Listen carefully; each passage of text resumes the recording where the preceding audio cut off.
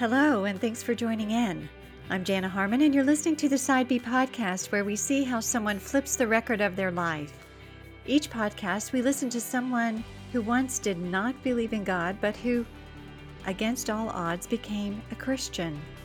Today, we'll be talking with Julie Hanna. She was once a skeptical agnostic with a passionate interest in the human condition, who spent many years exploring a very fundamental question. Do our lives have any meaning, or are they just random events that end with death? She searched for answers in a wide range of sciences, philosophies, and faiths, and was prepared to reach any reasonable conclusion from the evidence. No philosophy or faith system seemed ultimately convincing, at least at first. Her desire to ignore Christianity as implausible was challenged in her attempt to disprove it, but she ultimately became convinced by it. She has written about her journey towards Christianity in her book entitled A Skeptic's Investigation into Jesus, where she methodically looks at the facts regarding science, the biblical text, the historical person of Jesus, the issue of suffering, and many others. I hope you'll come and listen to her story today as she tells us how she moved from agnostic skepticism to ardent Christian. Welcome to the Side B podcast, Julie. It's great to have you. Thanks so much, Jana, for the opportunity to share my thoughts with your listeners. Thank you. Oh, we're so glad to have you on today. As we're getting started, so the listeners know a little bit about you. Can you tell us a bit about yourself? I live in South Africa, in Johannesburg, although I was born in Zambia, but I've lived here most of my adult life. And I'm a mathematics lecturer. That's what I've done all of my life, really, is taught at high schools and then at university. So I have a passion for mathematics and the bush. I have a passion for the African bush. And I'm a mother of two grown-up boys, and I'm recently retired, so I had time to put down my thoughts and actually get my thoughts published, which is part of what our discussion is about. Yeah, so tell me about your book. What is the name of it and where can it be found? It's called A Skeptic's Investigation into Jesus because that's literally what it was. It was my exploration as an agnostic, almost atheist skeptic. And it is available on Amazon. It's published by Wipf and Stock. That's good. And I will include that information also in the episode notes of the podcast for anybody who wants to look into that. So as we're getting started with your story, I love what you say about that you love the African bush. I had a brief experience in the bush about 3 years ago. It was the most amazing place I think I have ever seen, to be honest. Really one of the highlights of my life. I presume that you have, when you say you grew up in Zambia and you have a love for the African bush. What does that look like growing up in that area of the world? Um, it was really lovely because it was felt and what we call the dambo. I have no idea why we called it that, but just wild felt where we used to ride our bikes and make forts. We never saw wild animals there, luckily, apart from baboon.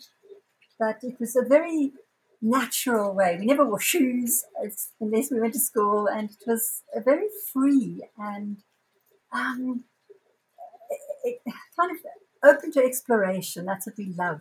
It was a very privileged upbringing. Well, that sounds pretty wonderful. Really idyllic for any child to have that sense of freedom and exploration. I can't imagine that. This really sounds wonderful. What was the religious climate in that area? I know probably in South Africa, from my very, very limited experience, there are all kinds of thoughts about religion and God. Why don't you tell us about that? Um, Yeah, I had minimal religious influence in my upbringing. None of my family or friends were religious. We were nominally Anglican, so we went to Sunday school because that's just what good parents were supposed to do with their children. But my mother admitted she didn't believe in God. And yeah, there was really, I can't speak for Zambia as a whole or even South Africa as a whole. But by the time I was a teenager, I rejected belief in God and the afterlife, based, unfortunately, on really minimal exposure to Christian thinking. So the nominal experience that you did have as a child, you weren't, did you have any even basic childlike belief in God? Did you ever pray, or was it just going through the motions of an Anglican service or that sort of thing? Yeah, I don't, there was never really a sense that it was anything more than a societal thing that people did. And really, as I say, as a teenager, I decided that Christians probably didn't think much about their beliefs. Mm, So based on really nothing more than a few Sunday school lessons and being bored in church, which also fell away by the time I was about 12. I think we stopped even going to those ceremonies. But it seemed to me, from the outs, I'd have to say, almost from the outside of Christianity, that it was seemed to be a narrow and simplistic worldview. I mean, looking back, I seem to have judged what Christianity was in the same way that you would judge the culture of a country from someone's holiday photographs.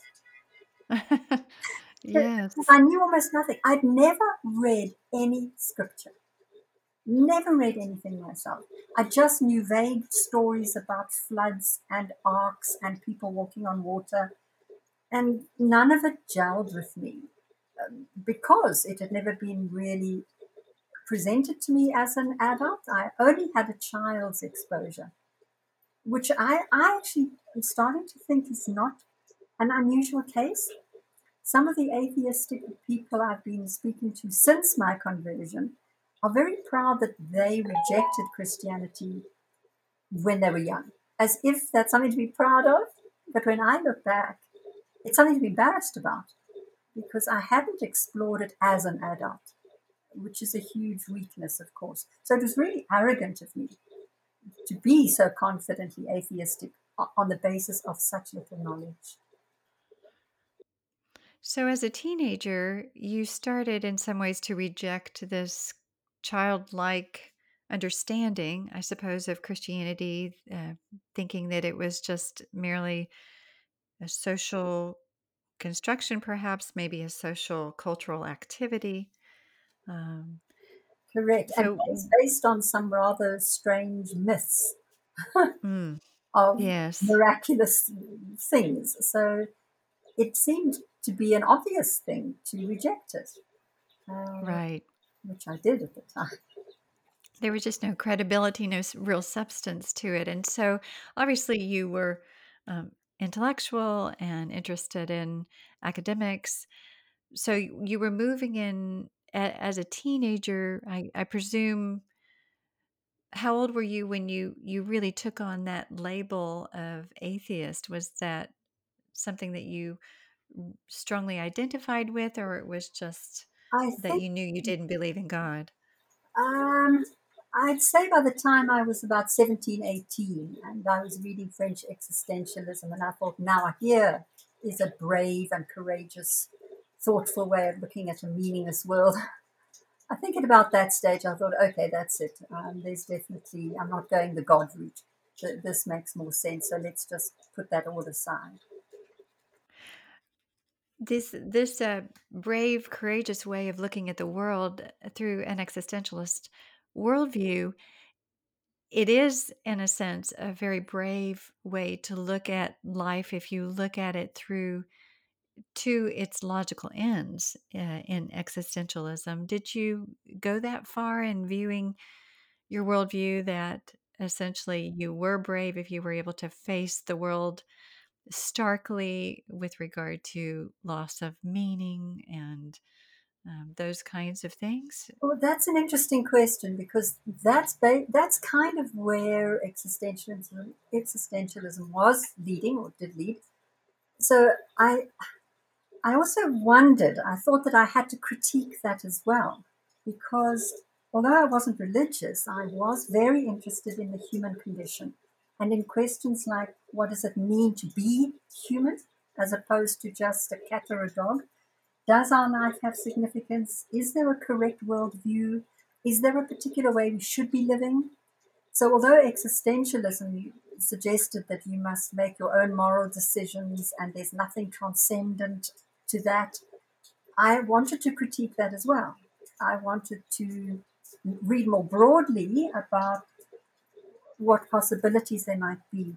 So, I actually started an investigation that would stretch over the next few decades, and it was in two main directions. The one direction was into science, and in particular what the new physics had to say about the universe. And the other direction was an exploration into various belief systems. So, how did that play out? Did you start this active investigation as an 18-year-old or in university or just beyond? You said it took a few years actually to do Well, this. So, what did that look like? it was probably in my mid 20s that it started becoming more of an, well, less of a I should do this and more of a I'm going to do this. So then I was sidetracked by having children. So towards my late 20s, it really started in earnest, where I started a sort of 20, 30-year investigation. So you were in your mid 20s. I'm really impressed. First of all, I must say that you were thoughtful enough about your own existence and your own worldview that you wanted to think about it more deeply. Because oftentimes it's just too easy to avoid, but you were obviously an introspective, again, thoughtful person about your life, and you wanted to understand it. So you said you started in two directions, one through science and one into various worldviews. So can you talk with us perhaps about one of those? Did you go down the scientific road first, or did you go towards more of the humanities and religions? They were almost in parallel, and I thought I'd share a few results from science first that strongly influenced my thinking. Yes, yes. Okay, the first result is from cosmology. Um, as Brian Greene admits, the physicist, there's still a continuing ignorance of the fundamental origin of the universe. That interested me, that science has not been able to account for the arising of the universe. We simply don't know how it came about. And this issue of the physical constraints that have, there were physical constants that have to be constrained within extremely narrow margins for carbon based life to develop. It's the very well known fine tuning argument. The fact is that our universe is phenomenally improbable. That is something that is inarguable. The only way to account for this statistical improbability is to suggest that perhaps there's an infinite number of universes so that this particular one at least becomes possible to arise. But there are major flaws and problems with this hypothesis, and there are quite a few scientists who speak very strongly against the suggestion that there must be an infinite number of universes. So that was important to me. I don't think I'll go into the critiques of that theory at the moment because of time. But I guess as you were coming to a conclusion, it sounds like that there had to be some kind of transcendent source outside of the universe in order for the universe to have been caused in the beginning, and that the we live in a kind of a Goldilocks universe that requires some kind of powerful or infinite kind of source in order for this fine tuning to be as it is. So, were you coming to those conclusions that perhaps there had to be this kind of transcendent source beyond the universe in order for these things to be a reality as we see them? Or Yes, I was agreeing with people like the scientist Paul Davies, who says the impression of design is overwhelming. I mean, he's not a theist, but full stop, the impression of design is overwhelming. There's no getting around it. And like cosmologist Alan Sandage, who became a Christian largely because of this evidence of design. So although I didn't immediately join them, as it were, it did open my eyes to the strong possibility that there might well be a transcendent designer. That was a very interesting finding for me. Yes. So then from that perspective, I guess then it would be more interesting, or I can see where you would be driven towards, okay, if there is a designer for this design and originator for the origin of the universe, that perhaps then maybe religion, or there may be a God or who is causing this. So I would imagine then your approach towards the human condition and how religions answer those questions would be a little bit more diligent, with the understanding that perhaps there really is a God or gods at that point who could exist.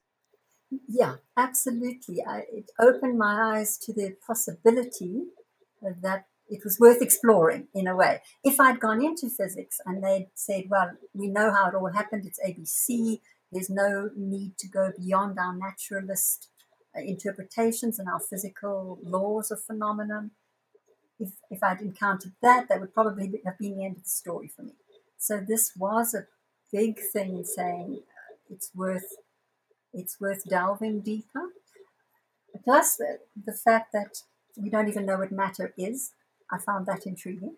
That the things that look like ordinary physical objects are really just probability waves, waves of potentiality rather than objects, and that our four-dimensional space-time is undoubtedly embedded in a higher dimensional reality.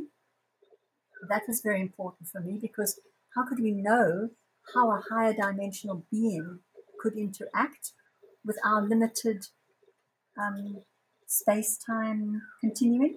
And I found that very challenging. So it wasn't simple enough to say we can have a naturalist, determinist, materialist view of the world. Scientists were saying, no, you can't. Our reality is far more complex than it might seem to us.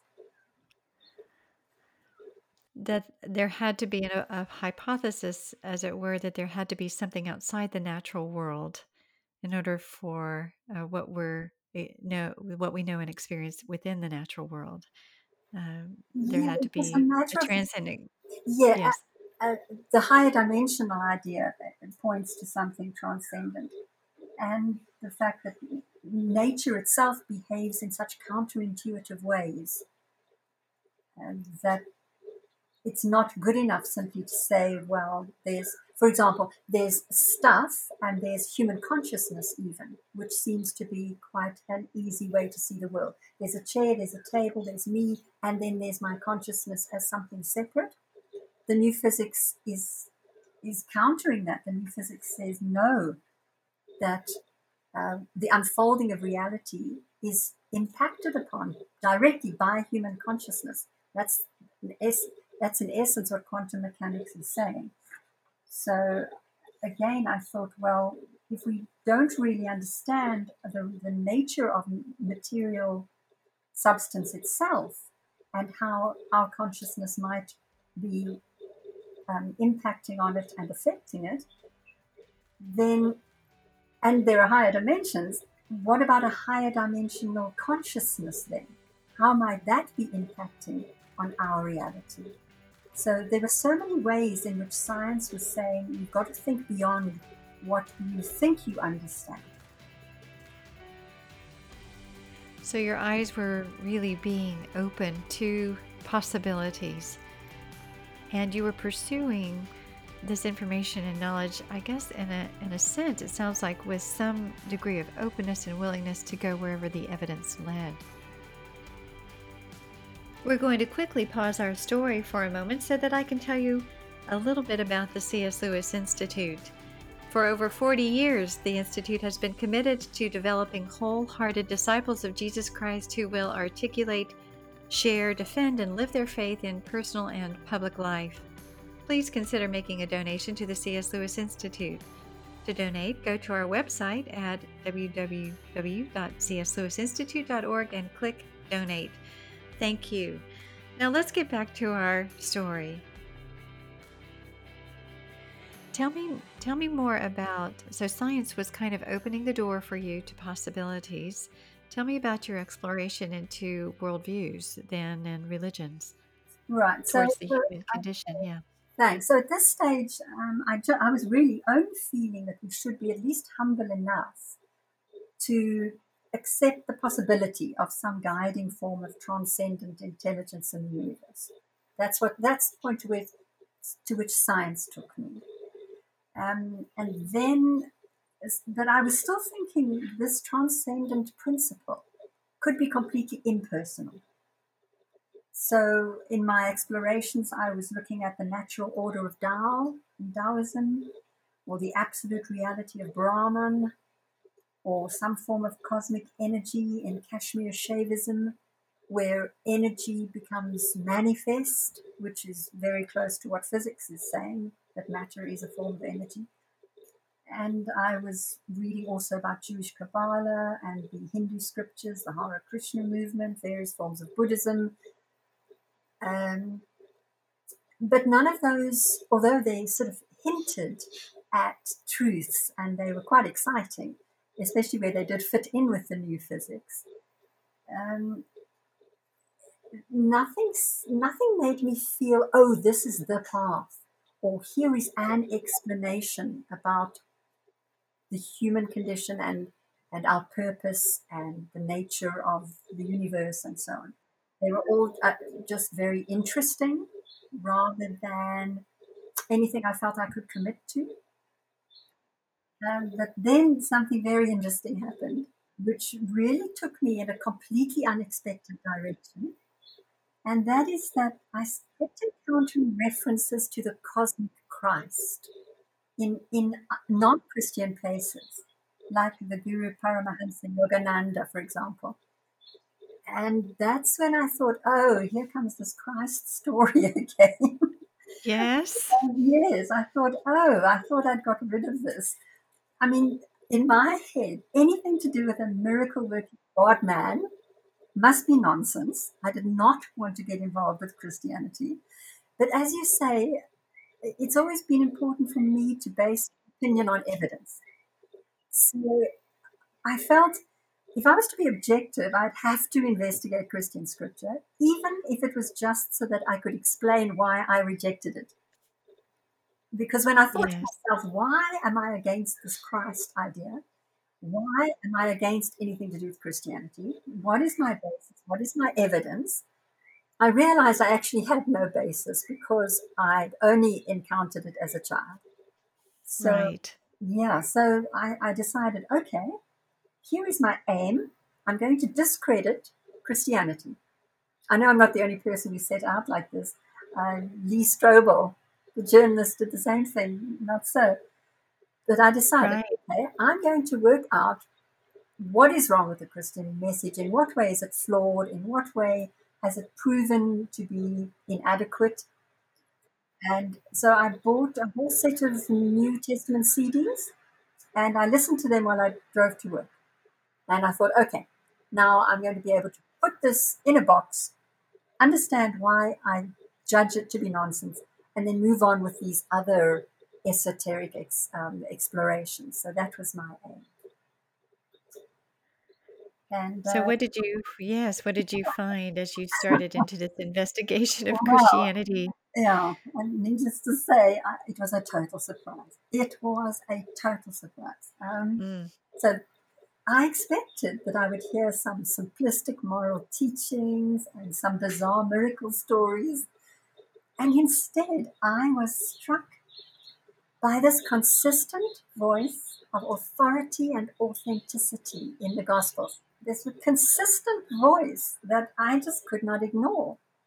I was interested much later to learn that although Albert Einstein rejected the Judeo Christian God, absolutely, he did say this in an interview, and I'd love to quote him here if I may.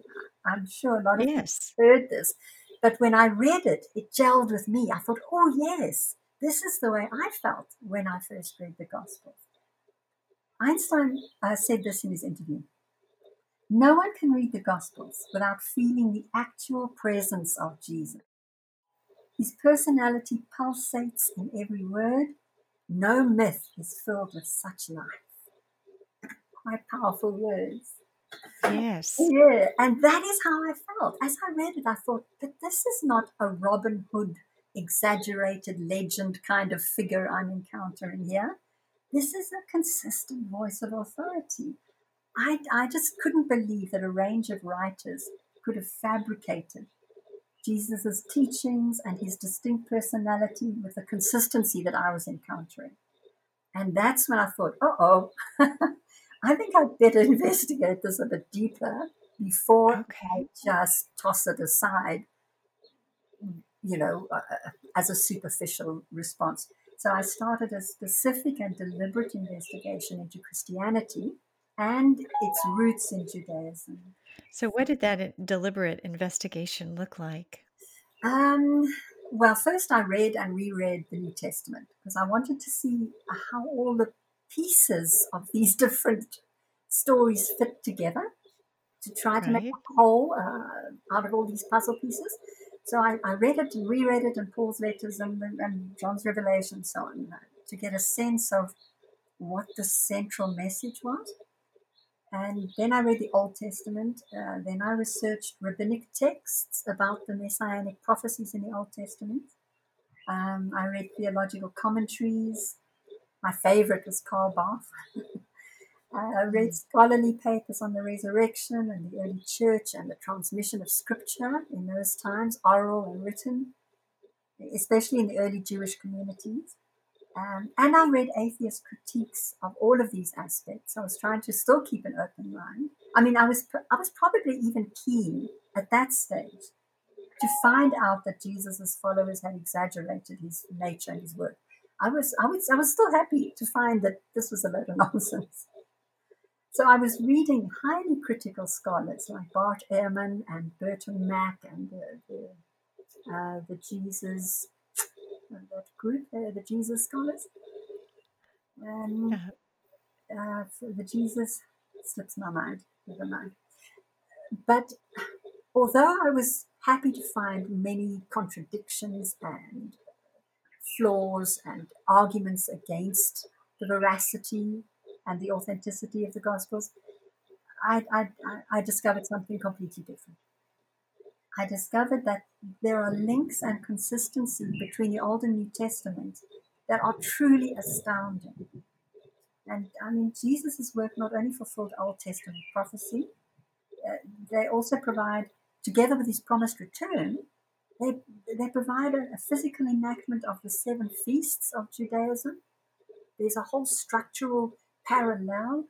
The datings, the symbolism, they're remarkable. If, if Jesus never did or said the bulk of what you read about in the New Testament, then those writers would have had to invent a whole, a whole amazing realm of detail about his acts, his claims, his teachings, death, resurrection, to tie in very closely with numerous ancient images and prophecies and festivals and dates and rituals. It's just impossible for that all to have been invented. So it was the consistency and the parallels and the tie in with a whole lot of Old Testament traditions and prophecies that made me decide nobody could have just come up and invented all of the stuff that we find about Jesus in the New Testament.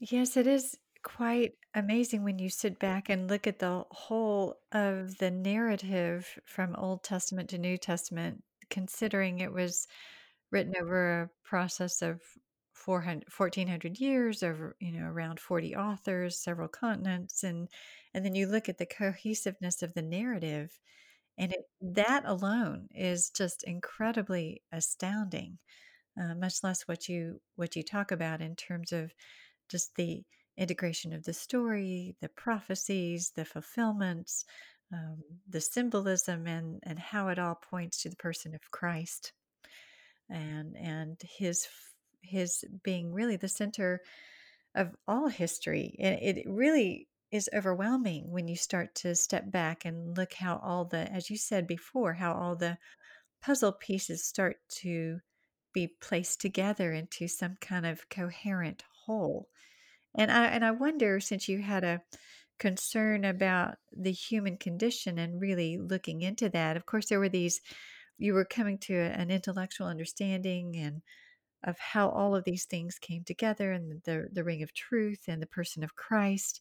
I also wonder how it answered those questions for you about the human condition, who we are, how we determine right and wrong, where does our sense of consciousness or even dignity and value or purpose play as you were reading and putting together these pieces with regard to Christianity and the person of Christ.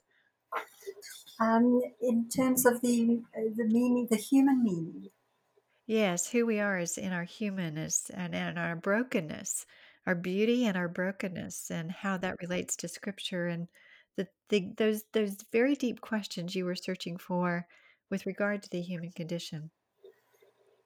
Yeah, I think, strangely enough, it was a deep question, and Christ has provided a deep answer.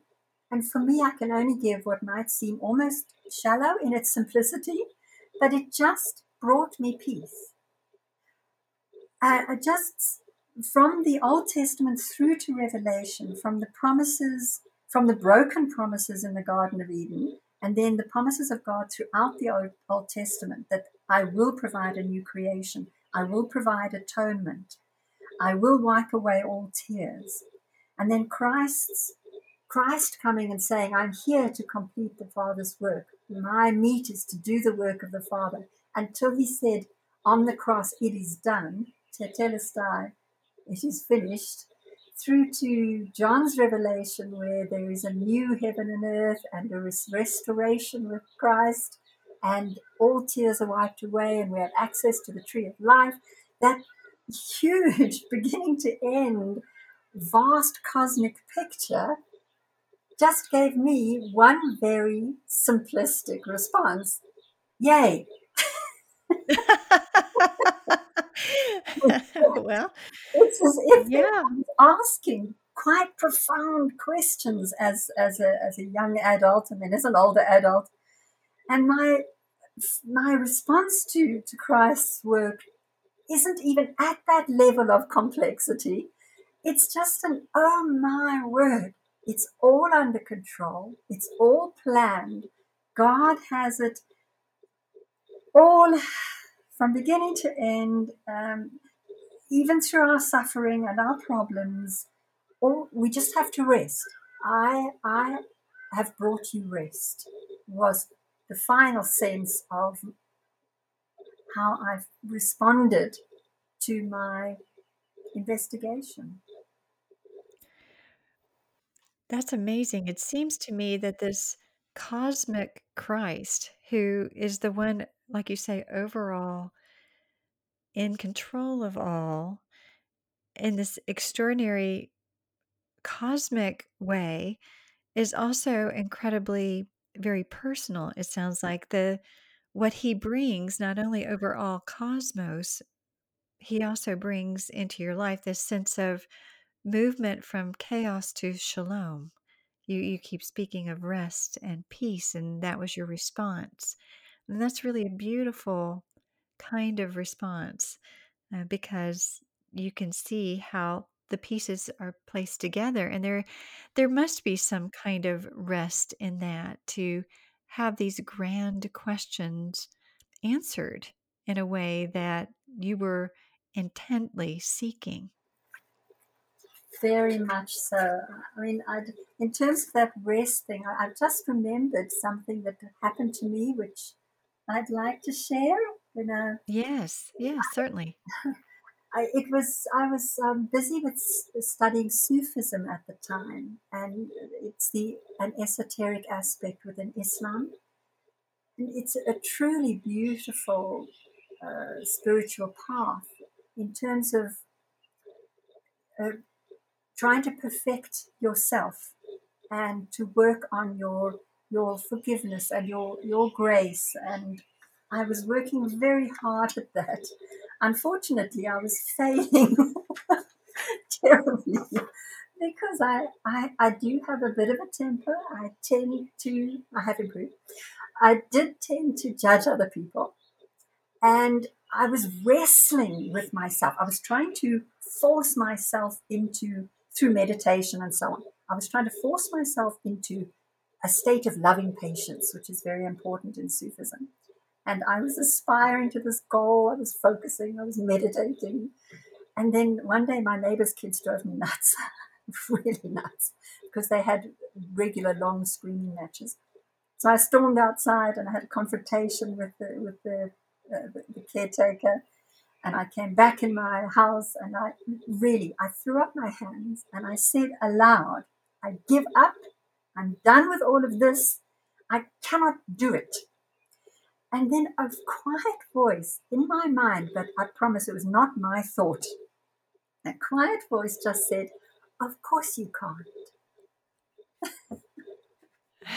Yes, I was of course. Of course you can't. I was trying to perfect myself, make myself kind of some kind of superhuman, wonderfully blissful, uh, kind, gracious, calm person.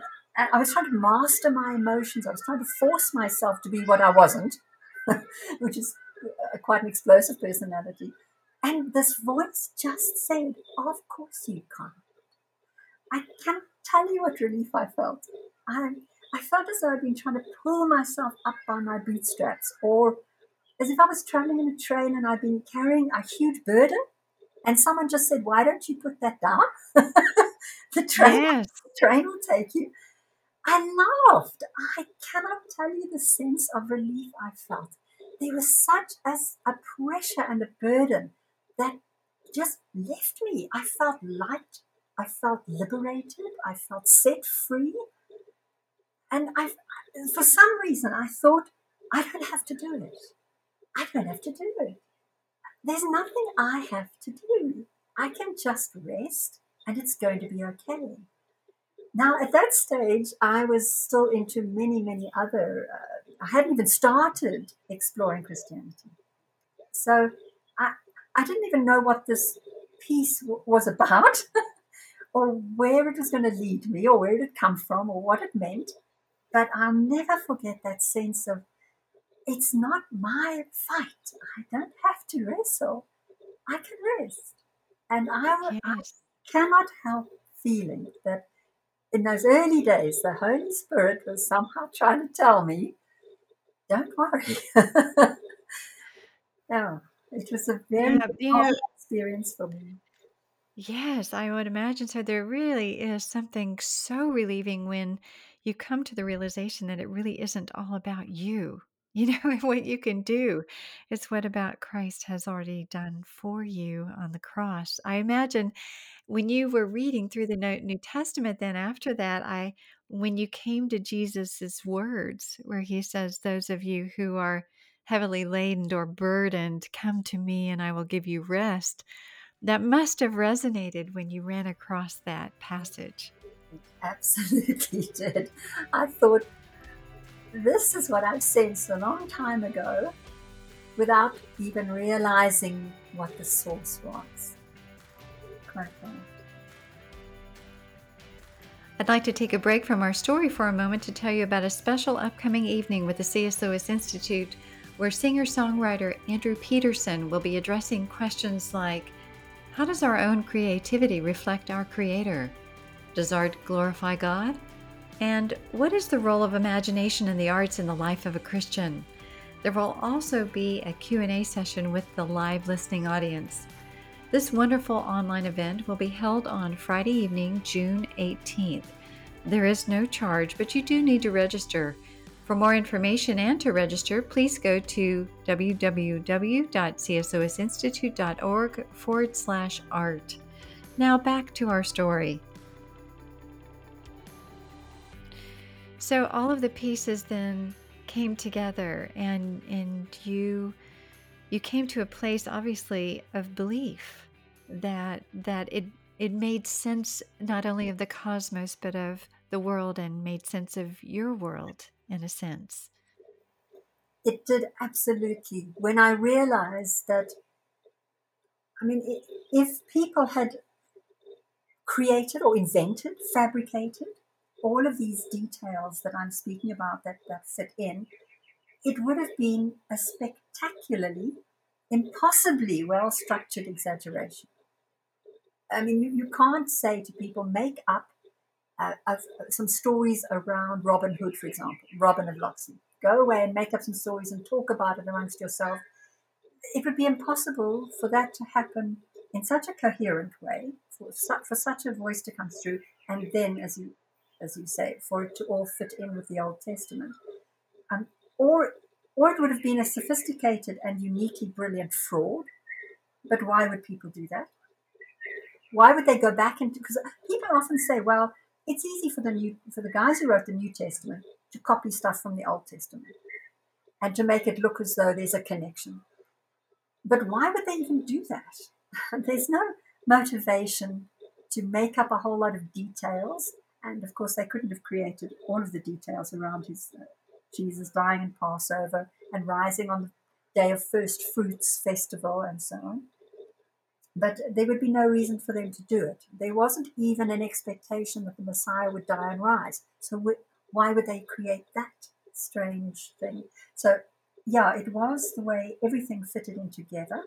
And then, as you say, the sense that, okay, although we might rail against it, this idea of the original fall and rebellion and God's sort of long-term plan does make sense in terms of our world experience. Why are we suffering like this?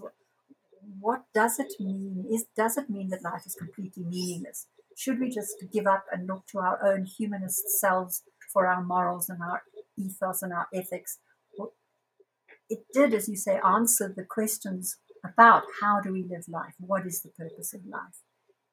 No other belief system had answered those questions with such clarity and intellectual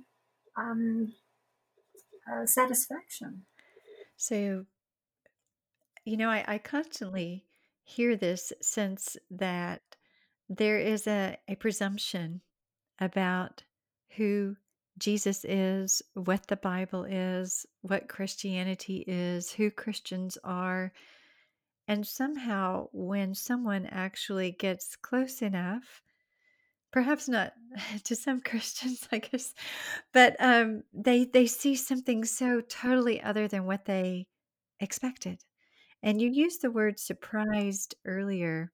It was a total surprise. I would imagine that in a way, you're still somewhat surprised as someone who was seeking to disprove Christianity now find yourself now a strong advocate for it. Well, what I felt once I got to this point was I would like to have known this stuff when I was asking questions decades ago. Instead of sort of, I would have liked people to have been, I would have liked to have found a book that said, that look at these connections, the stuff you can't make up, and look at the coherence of the whole picture from Genesis through to Revelation. Who would have made all of that up?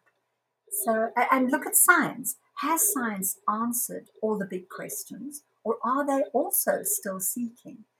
These were things that weren't easily accessible to me in my search. So then I thought, well, I'd like people to know this because I think it's useful stuff. Whatever they decide, I would like people to have this interesting information to work from.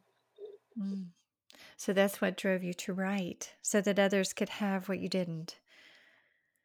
Yes, that's really wonderful. So Considering you as a former skeptic, if you were to speak to those who are currently skeptics or perhaps listening, even interested in looking into Christianity, what would you advise them in terms of a search? Well, firstly, I'd like to encourage an open minded approach because reality is so much more complex and mysterious than it appears to us. And there are some very good science books written about this that are accessible. Paul Davies, particularly, writes very accessible science that opens one's mind. And I would also encourage people who are either seeking or not believing to be very skeptical when they hear confident assertions that natural processes have explained everything about how the universe arose and how intelligent life developed on Earth, because that's simply not true. There are highly respected scientists that are saying exactly the opposite. And many are concluding that an intelligent creator makes more logical sense from scientific evidence than simply random development. So it's easy to, you often hear people out there saying, oh, yeah, but they've created life in a laboratory. They know that how the universe arose from quantum fluctuations and so on. Those are simplistic statements that are not supported by the science. And Marcus Eberlin, he's an award-winning chemist. He published in just 2019, he summarized a whole lot of scientific findings regarding the development of life on Earth. And his book is endorsed by Nobel Prize winners. And this is the title of his book because it says everything. His book is called Foresight, How the Chemistry of Life Reveals Planning and Purpose. That's a Nobel winning, well, he didn't win Nobel Prize, but the guys who endorsed his book did. And he says there is definite evidence of foresight. So don't be cut off or overwhelmed or convinced by superficial statements out there that science has explained it all, because that's just not true. So, Julie, for those Christians who are listening who want to engage more thoughtfully, not only with their own worldview, but also engaging, helping others to see that perhaps Christianity isn't as simplistic as they think it is, how would you encourage Christians to engage with those who are skeptical? Yeah, I think it's really important for Christians to be well informed, because there's so much vociferous and intense attack almost on Christian belief that it has to be anti-rationalist, that it's in conflict with science, that it is simplistic and narrow and stupid. There's so much of that out there, and increasingly so with the proponents of new atheism, that I think Christians could only benefit from knowing what science says, which is not in conflict with Scripture, to my way of thinking anyway. I'm not talking about necessarily the 6-day argument that becomes quite complicated in itself, but just the overall sense of a creator God who's in control, who sent his son, the work that Jesus has done. There's nothing here that conflicts with science. And there are so many scientists who have been brought to Christ through their scientific work, brought to faith, brought to belief in God. And I think Christians can only benefit from knowing this, so that they don't have to be defensive or try to block discussion with people because they feel that they don't have a strong position. And all these accusations about Jesus as composite myth, the early deification of Jesus, paganizing influences in the church, the corruption of Scripture, a lot of the arguments that are out there, they are weak arguments, and they have been disproven again and again. So it's useful to know that, and to hear the argument that refutes these skeptical atheist challenges. So if people are interested in strengthening their faith, then, well, that's what the book's for. Yes. Yes. I think there's something to be said for just not ignoring the difficult questions and difficult issues, but actually, when you dig in and dive in, you actually see the profundity of the Christian worldview and how it makes sense of reality. It makes sense of science. It makes sense of what we see and experience and know in our world and in ourselves. And it only serves to strengthen your faith and your witness for Christianity. I think that that's a good word. Is there anything else you'd like to add, Julie, before we wrap up? Any other thoughts? Um, I think just thank you for inviting me to share, and I do hope that others out there who haven't come to faith might consider at least exploring the possibility, and that others stand strong in their faith, because we're going to need to. Yes, yes, you have an extraordinary story, Julie. I again am so impressed with the intentionality and the diligence, the pursuit to really look for truth. Um, Truth, and you found truth with a capital T, and not only truth intellectually, but you found truth in the person of Jesus, as not only a compelling figure for all of history, but also for your life. And that's a really beautiful thing. It's obvious, your passion is obvious. And I do hope that those who are listening will take a closer look at her story and the way she methodically courses through all these difficult questions through her book. And I do hope that you'll take a look. And I, again, will, the name of it is A Skeptic's Investigation into Jesus. A Skeptic's Investigation into Jesus. And we will put a link on our episode notes for anyone who's looking for that. Thank you again, Julie. It's been such a pleasure. Thank you for telling your story. Thank you, Jana, and to anyone who listens. Thank you. Bless you. Thanks for tuning in to the Side B podcast to hear Julie's story. You can find out more about her book, A Skeptic's Investigation into Jesus, by looking at the episode notes. For questions and feedback about this episode, you can reach me by email at thesidebpodcast@cslewisinstitute.org. If you enjoyed it, please subscribe and share this podcast with your friends and social network. In the meantime, I'll be looking forward to seeing you next time, where we'll be seeing how someone else flips the record of their life.